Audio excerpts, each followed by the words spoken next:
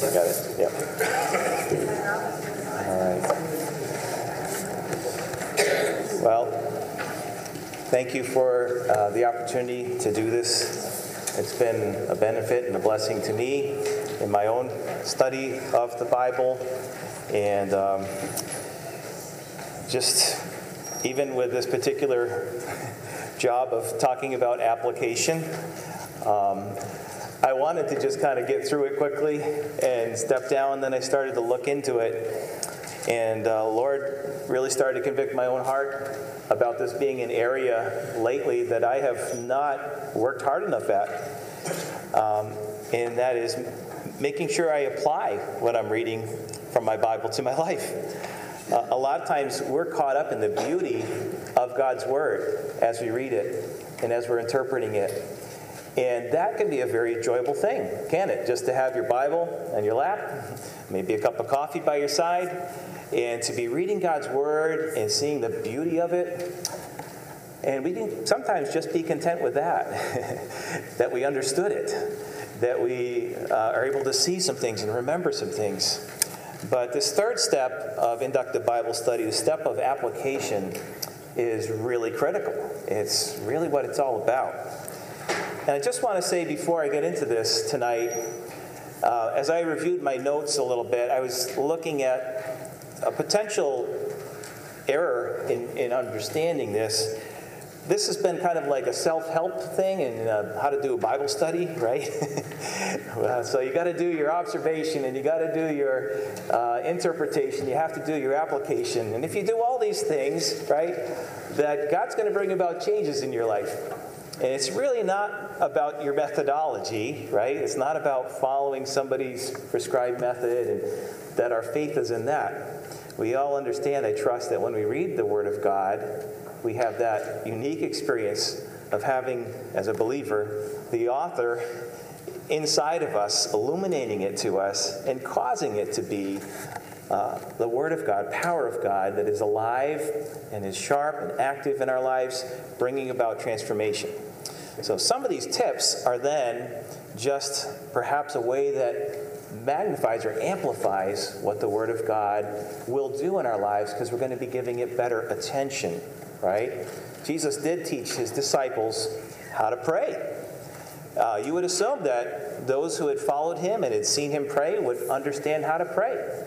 But Jesus had a clear teaching to them about how to go about that. And I trust that what we're doing tonight by looking at how to read your Bible, how to apply Bible reading, will be something that will just be used by the Holy Spirit as we open our Bibles and as we have a part in the partnership, right, with the Spirit of God. And that's an amazing thing.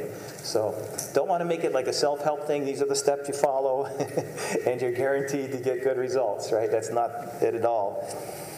I just want to start by drawing your attention to the outline. We're on the third step of inductive Bible study, and that is application. The first blank that you have here is a reminder. Inductive Bible study is not just for information, but for transformation. For transformation. Just going to read the intro for you. The dictionary defines application as the act of putting to use or putting into operation, especially for some practical purpose.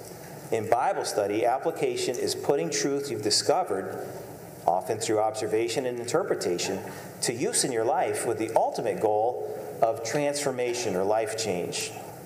Bible study is not merely meant to inform, but to transform and to renew our minds. Romans 12:2 tells us that. Application answers the question, how does the truth of this passage apply to my life? Note that the question is not, is this truth relevant to my life? The truth of God's Word is always relevant to our lives. The more honest question is, am I ready and willing to believe this truth and to apply it in my life? Application, often the most neglected, yet the most needed stage in our Bible studies, too often begins and ends in the wrong place with interpretation. That's a confusing sentence, sorry. Our Bible studies often begin and end in the wrong place with interpretation. The goal of Bible study is not simply to determine what it says and what it means, but in the final analysis, to apply it to one's life. We ought to be aware that there are some dangers here of being those that like to read the book, like to study God's book, God's Word. There are many examples that we could see of people who love God's book or seem to love to study it, and yet don't effectively or rightly apply it, right? We can think of the Jewish religious leaders. That's a blank that we have there for you as well. The Jewish religious leaders of Jesus' day. Pharisees were experts in the book. Lawyers and scribes, they knew the Scriptures inside and out, but rejected the one that the Scriptures are all about. Jesus told them that in John chapter 5, verse 39. They were also wrong in their application of the Sabbath. A lot of things about the Sabbath they knew, but they applied it wrongly. And about forgiveness of sin, remember what Jesus said about the Pharisee who was repenting of his sin? He didn't really understand what it is to repent of sin, to seek God's pardon. So we need to be aware of that. The Jewish religious leaders are an example of those who know the book, love the book, but weren't applying it to their lives. The second warning that we have is of the believers, given to the believers. James chapter 1, verse 22 to 25. We're reminded here to be doers of the word, not hearers only. Boy, we like to hear it, don't we? Sometimes we might travel around and listen to our Christian radio. We love to hear certain preachers preaching. We like to listen to sermons. We like to read our Bibles and read books about the Bible. But in learning much and in hearing much, there's a danger if we're not applying it to our lives, right? We have to be careful not to deceive ourselves. We don't really know the Bible unless we obey the Bible. To profess great love for God's Word, or even to pose as a Bible student, is a form of self-deception unless our increasing knowledge of the Word is producing increasing likeness to the Lord Jesus. You might want to also consider some of the metaphors God uses to describe the Bible. The metaphors that we're going to look at here are tools, in every case, that expose flaws and provide guidance, which is what the Bible says of itself, right? In 2 Timothy 3:16, we're told that Scripture is profitable for teaching, for correction. Let me find the exact passage here. All Scripture is breathed out by God and is profitable for teaching, for reproof, for correction, and for training in righteousness, that the man of God may be competent, equipped for every good work. And the tools that we're going to look at here are tools that do that. These are not tools that just provide knowledge for the sake of knowledge. They provide knowledge for the sake of correction and instruction and training, right? The first example is a mirror. The passage in James chapter 1, verse 23 says that the man who comes to the Bible and looks at it sees his natural face as in a mirror. It describes the Word of God as a mirror. Exposes flaws. And if we walk away from that mirror without really addressing change, we're not being doers of the Word. Second, it's a living and active sword which penetrates deep within. You are all familiar, no doubt, with Hebrews chapter 4, 12 and 13. Describes the Bible as a surgical tool that lays open the innards of our soul and our heart before the Lord. And just having that exposed and not dealing with it is not using the book as it's intended to. We need to also apply it. It is a lamp in Psalm 119, 105, that which lights our path and gives us guidance. Exposes the darkness, a lamp often does, right? So we need to deal with it. We need to know it's there. And it is also a cleansing agent. Psalm 119, how shall a young man cleanse his way? By taking heed to the law, right? So, to foster better application, which is putting truth to the pavement of our lives, here are some questions that will help you, I think, in your own Bible study, help us with the Bible study we're doing here. And I will let you know a little secret. The original acronym was not PACE STEPS. Not that loved. That was my acronym, PACE STEPS. I had to change the original one because it was Space Pets. Space pets. And I just thought, that is just not fitting for what we're trying to accomplish here. So I had to rearrange a few things. But the idea of helping us in our walk, helping us as we put into practice what we're learning from God's Word, the idea of keeping pace and making good steps, I thought that might work better than space pets. All right. So for our P here, is there a promise in the passage that I'm reading? Is there a promise to believe or a condition to meet in order to partake of the promise? We need to lay hold of promises in Scripture when we read them. We need to pray those promises as we read them. What a wonderful tool for our prayers, right? And a prayer is a wonderful way to begin to apply the Scriptures to us. So is there a promise to believe? Secondly, is there an attitude to change or guard against? An attitude to change or guard against? A lot of times we see warnings about people who have the wrong attitude in Scripture. And we need to be aware of that. Maybe and let the light of God's Word expose, do I have that same attitude in my heart? Is that going on in my heart right now? Do I need to repent of that? Maybe an action I need to take, right? Letter C, is there a command to keep? The commands it's easy to see one when you come across one, but often hard to follow, isn't it? Hard to apply it to our life. We really need to meditate on how I need to bring this into my life and meditate on why am I not? What's the obstruction here? Is there a sin issue in my heart that I'm not following this command? E, is there an example to follow? S, is there a sin to avoid, forsake, or confess that this passage of Scripture exposes to me? These are all tools, I trust, that will help us as we think about a passage, think about different things that we can look for that we might be able to apply to our lives. Letter T, is there a truth about God or myself to memorize and meditate upon?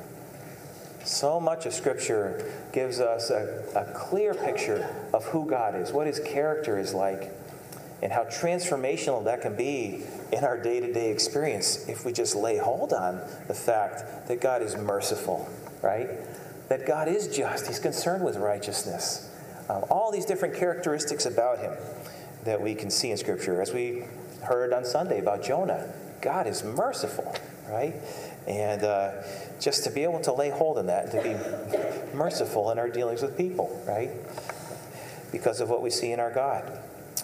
Is there an error to mark? An error? I'm on number 7, in case you're wondering where we are in the pace steps. We had the privilege in chapel today of looking at 1 Samuel 21, when David was fleeing for his life from Saul and afraid, and he went to Nob, went to the tabernacle there, and he started to lie to protect himself, right? And then I forget the name of Ahimelech, I think, was in charge of the tabernacle. And David said, "You have a sword here?" He said, "Just Goliath's sword." So he reminds David of God's using him in the past to have a great victory over a giant. Now he's running terrified of Saul, no doubt, a man to be afraid of, humanly speaking. But David was forgetting some things. David was making an error. And throughout that passage, it doesn't say that he called upon the name of the Lord, called God to help him in this situation. So it was a great message that we heard, and it reminded me of this. Sometimes when we read a passage, there's an error like that we need to note. We need to examine our own heart. Do I do the same thing? Is there a prayer, number 8, to pray, or a priority to change? A prayer or a priority to change? And then number 9, is there something to thank or to praise God for? So I don't know that this will be an acronym that will be as helpful as Roy G. Biv in helping you to remember the colors of the spectrum of light or anything like that. I don't know if it's going to have lasting value, but I hope that some of these different ways of looking at Scripture, looking to apply it to my life would be helpful. And we can at least try to implement some of these tonight as we look at the study of Mark. You can look at 1, 2, and 3 down below. Just tells you how to go a little bit deeper in your application to apply it to different spheres of your life, if you will. If these are in legitimate distinctions, my personal life, my family, right? To work, to my church, to my neighborhood, right? And 2 and 3 as well. In view of this truth, what specific changes should I make in my life? And discovering why or why not. Why we're not maybe living that out. And number 3, how do I propose to carry out these changes? We need to be specific. This takes time. This takes commitment. And the Lord wants to help us succeed in this, right? The Spirit will help us because transformation is the end, is what we are seeking after, is what He seeks for us, right? So application begins with belief, which results in being and doing. There is faith, which we apply to our observation and our interpretation, results in application, it results in our being and doing. There should never be a time when we go to the Scriptures without allowing them to change our lives for the better. Greater knowledge should always bring about greater obedience, enabled by grace, not law, empowered by the indwelling Spirit, as we learn to discard self-effort and depend on the Spirit. All right, so Kyle's going to come now, and he's going to have us look at the passage in Mark. You'll see that you have the same questions in the handout that we had last time, and we're going to take times around our tables to answer those. But before we do that, let's read the passage that we'll be in together tonight, and then I'll turn it over for 12 to 15 minutes around the tables, and then we'll come back together and look at the passage together. So let's read. We're in Mark chapter 1. Mark chapter 1, verse 14, and we'll read down to verse 20. It's on page 8 of your Bible if you're using the Scripture Journal. Jesus begins his ministry. Now, after John was arrested, Jesus came into Galilee, proclaiming the gospel of God and saying, "The time is fulfilled, and the kingdom of God is at hand. Repent and believe in the gospel." Passing alongside the Sea of Galilee, he saw Simon and Andrew, the brother of Simon, casting a net into the sea, for they were fishermen. And Jesus said to them, "Follow me, and I will make you become fishers of men." And immediately they left their nets and followed him. And going on a little farther, he saw James, the son of Zebedee, and John, his brother, who were in the boat mending the nets.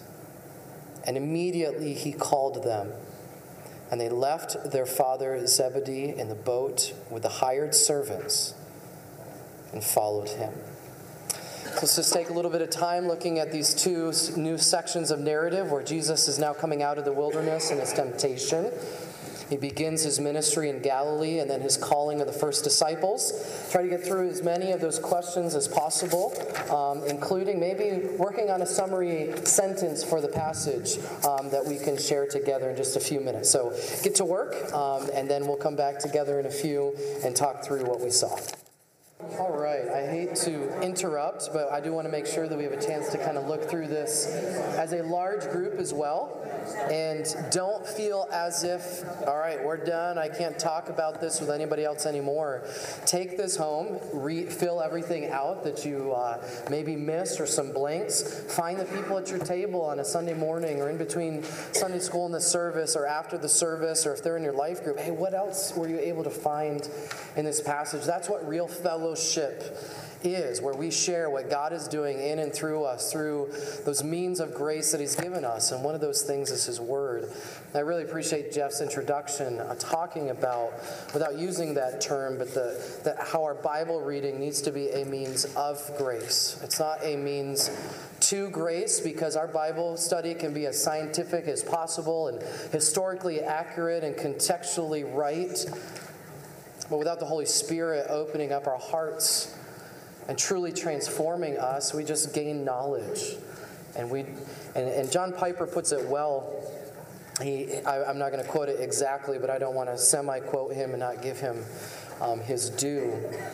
But he says those means of grace, they're like conduits. So there are things that God has commanded for his people to do, read the Word, pray, be in fellowship with His people, be committed to a local church. And through our obedience to those things, God finds pleasure in giving us His grace. We don't earn it. We put ourselves in a position to keep on getting God's grace as He finds joy in continuing to give us grace. It's as if walking into your house tonight and you flip on a switch to turn a light on, or you turn a faucet on. You're not providing the electricity for the light. You're not providing the water out of the faucet, but you're opening up a conduit through which those things can flow and light up your home and give you a refreshing drink. Same idea. Our Bible study should be seen as one of the ways through which God channels His grace. And isn't that something that He delights to do? I mean, Jesus prayed for us in John 17 to His Father, please sanctify them with your truth. Make them more like me through your truth. Your word is truth. So if it's a prayer that Jesus prays for us, it is certainly one that God is going to delight to answer in our lives. So as we approach the text, even today, may we recognize that it's the Holy Spirit's work in our lives that will illuminate these truths to us. So let's jump in. Maybe I can get a little interaction tonight, at least with some of the quote, easier questions, the ones you can just really rip right out of the text. So maybe a representative from the table or someone who wrote them down, who wants to read off your who's? All right, who are the characters? Who wants to just raise your hand and just go for it so we don't have too many people? Sherry, who you got? Jesus, John, Simon, Andrew, James, John, Zebedee, and hired servants. Beautiful. Anybody else get any more? Yeah. Too many people here. Yeah, we can infer from the text that there would be other surrounding people as well. Probably those that Jesus is proclaiming the gospel to as well. So yeah, absolutely. How about the what's? Maybe I'm going to defer always to Jeff on the grammar side, but maybe like subject and verb. What kind of action are you seeing happening? Who did what? Fishermen were doing fishing things. Fishermen were doing fishing things. Fishermen things, absolutely. Yeah, they're fishy, yeah. All right, so we have the fishermen mending nets, absolutely, and certainly they're on the sea. What else did you see? Jesus proclaiming the gospel, saying the gospel, preaching and proclaiming. People surrendering. We have the fishermen responding to Jesus' call in their life. John was arrested. John was arrested right at the beginning, after John was arrested. And then Jesus came, Jesus proclaimed. What else did Jesus do? Verse 16, where was he? What was he doing? Yeah, he was traveling. He was passing alongside. And then his eyes get engaged. What else did Jesus do?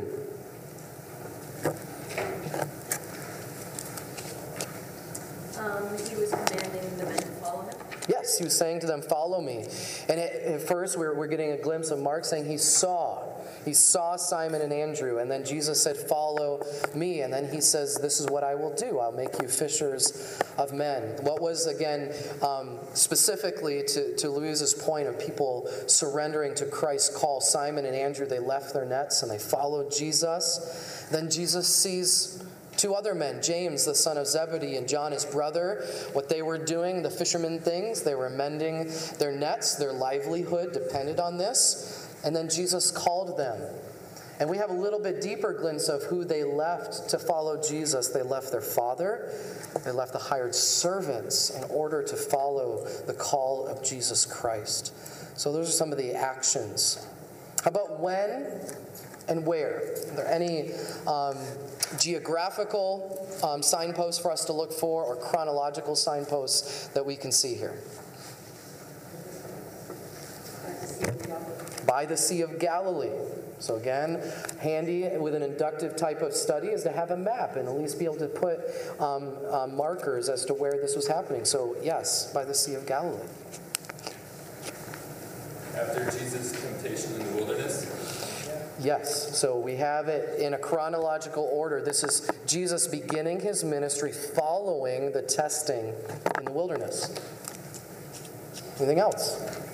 After John's arrest. After John's arrest. No, she stole your answer, Sherry. Sorry. Yeah. Let me give a few notes here. Because when we look at the Gospels, what we're doing is we're reading 4 different eyewitness accounts of the life and ministry of Jesus. And sometimes there can even be some apparent contradictions that we want to make sure that we're able to navigate. So we have after John's arrest, and certainly would be helpful, this may be something to look at later, other Gospels that speak of John's arrest. Why was he arrested? Be something that if you're not familiar with that, certainly want to look at that. And in this narrative, it looks as if, and it was already mentioned, that the beginning of Jesus' ministry happens immediately after John's arrest. But if you were to go over to John chapter 3 and verse 22 to 26, it seems John places a longer time frame between the temptation in the wilderness and the beginning of Jesus' ministry, particularly in Galilee.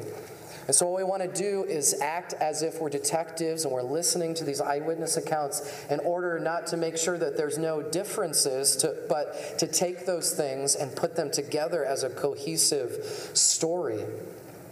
So we want to make sure that Mark in his gospel is not denying a Judean ministry prior to his ministry here around the Sea of Galilee, but merely for Mark's purposes, through the inspiration of the Holy Spirit, Mark does not include any kind of Judean ministry. He jumps right to the Galilean ministry. But the way that he writes it doesn't mean that that couldn't have happened. Because it is interesting. He just says, now after.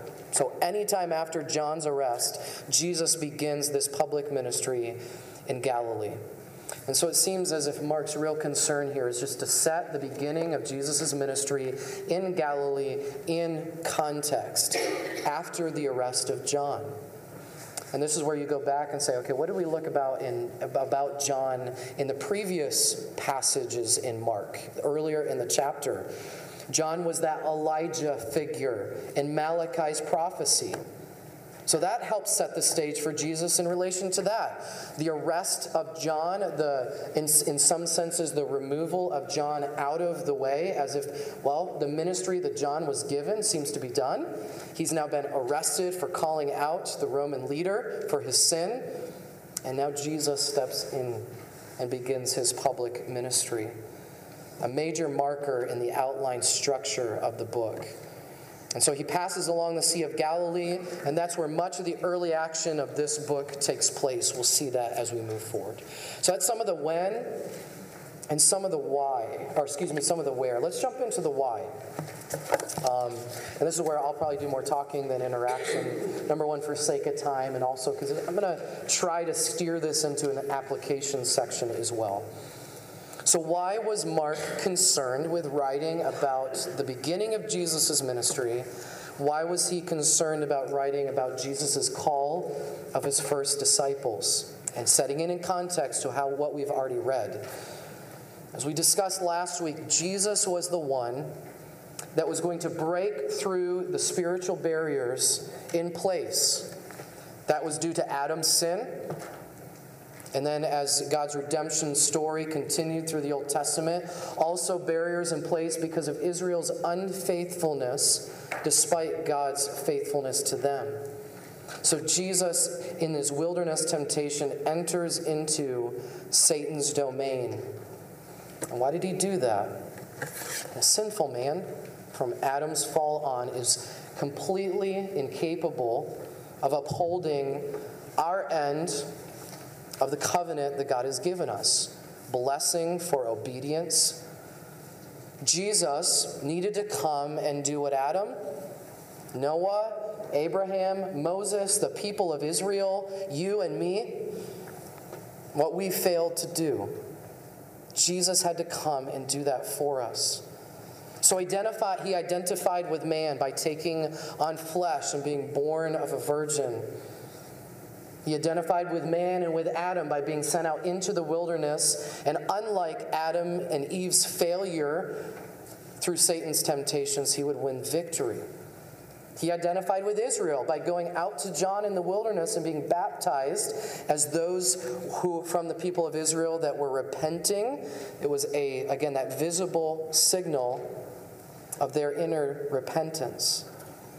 So he's identifying as the true Adam, the true Israelite who perfectly submits to the word of God and perfectly obeys his Father's will.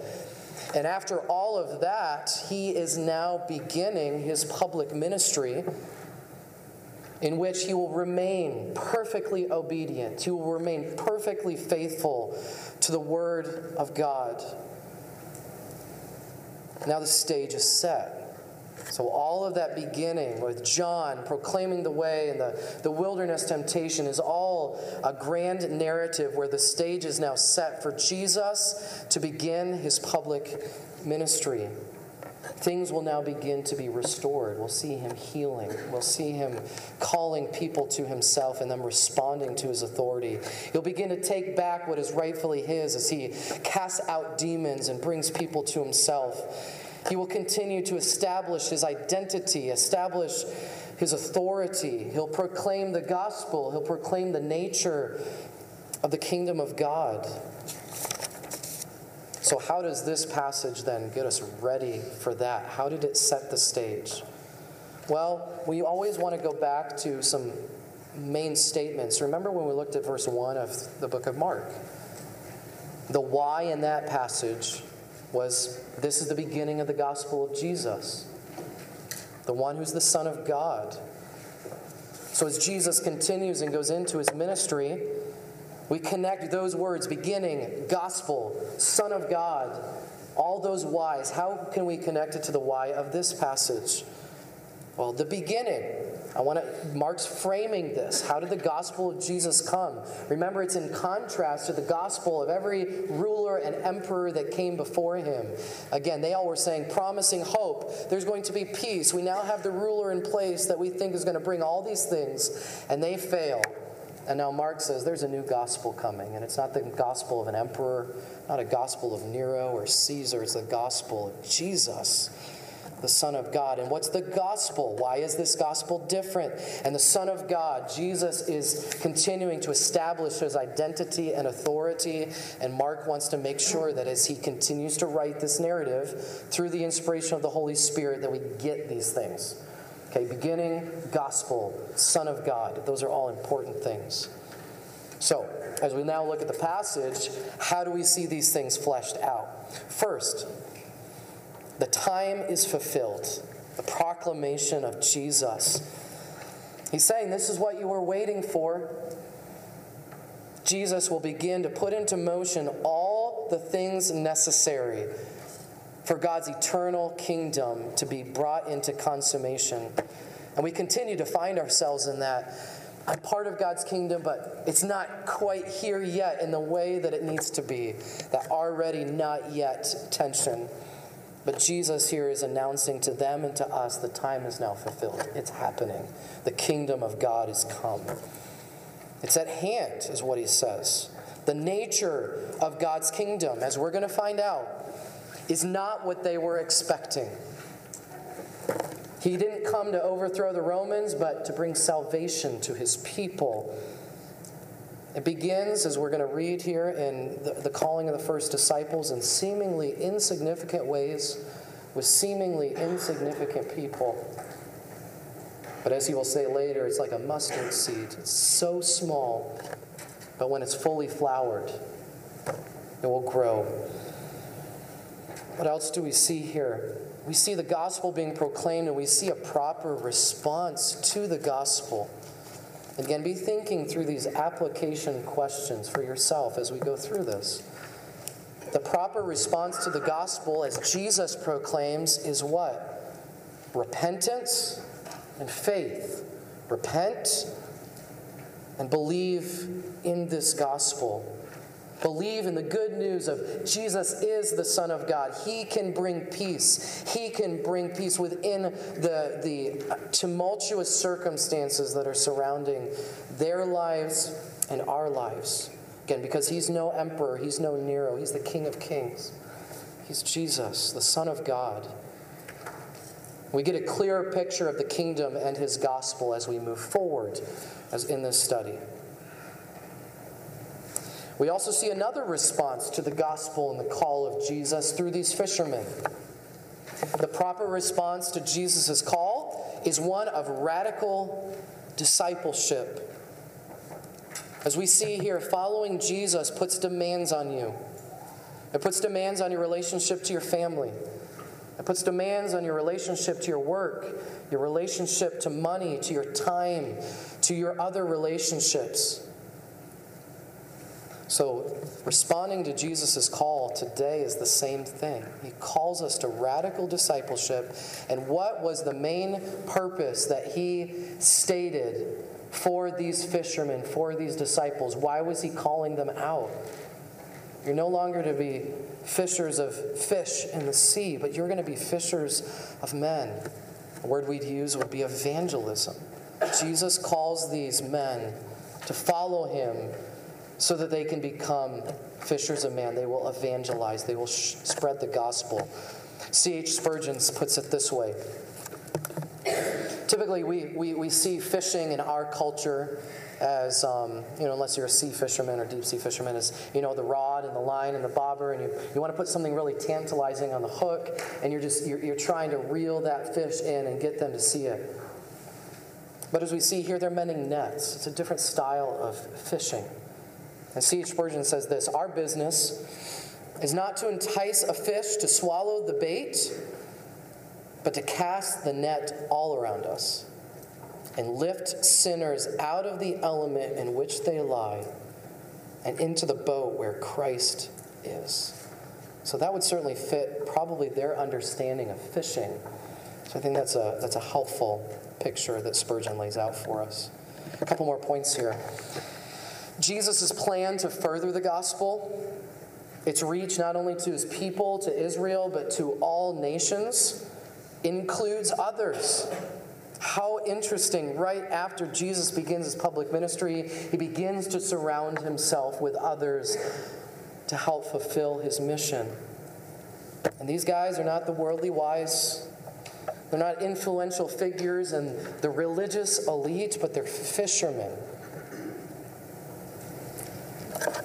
And they weren't looking for him, were they? Obviously, God was at work in their hearts to allow them to respond, but who pursued who? What do we see about the heart of Jesus? He goes to where they are, and he calls them, pursues them in love. It's a beautiful reflection, not only of Jesus Christ, but certainly of God the Father, of why he sent his Son to make many sons his glory. He desires for men to return back to him. He calls them to leave what they were finding their identity in, their fishing, their vocation.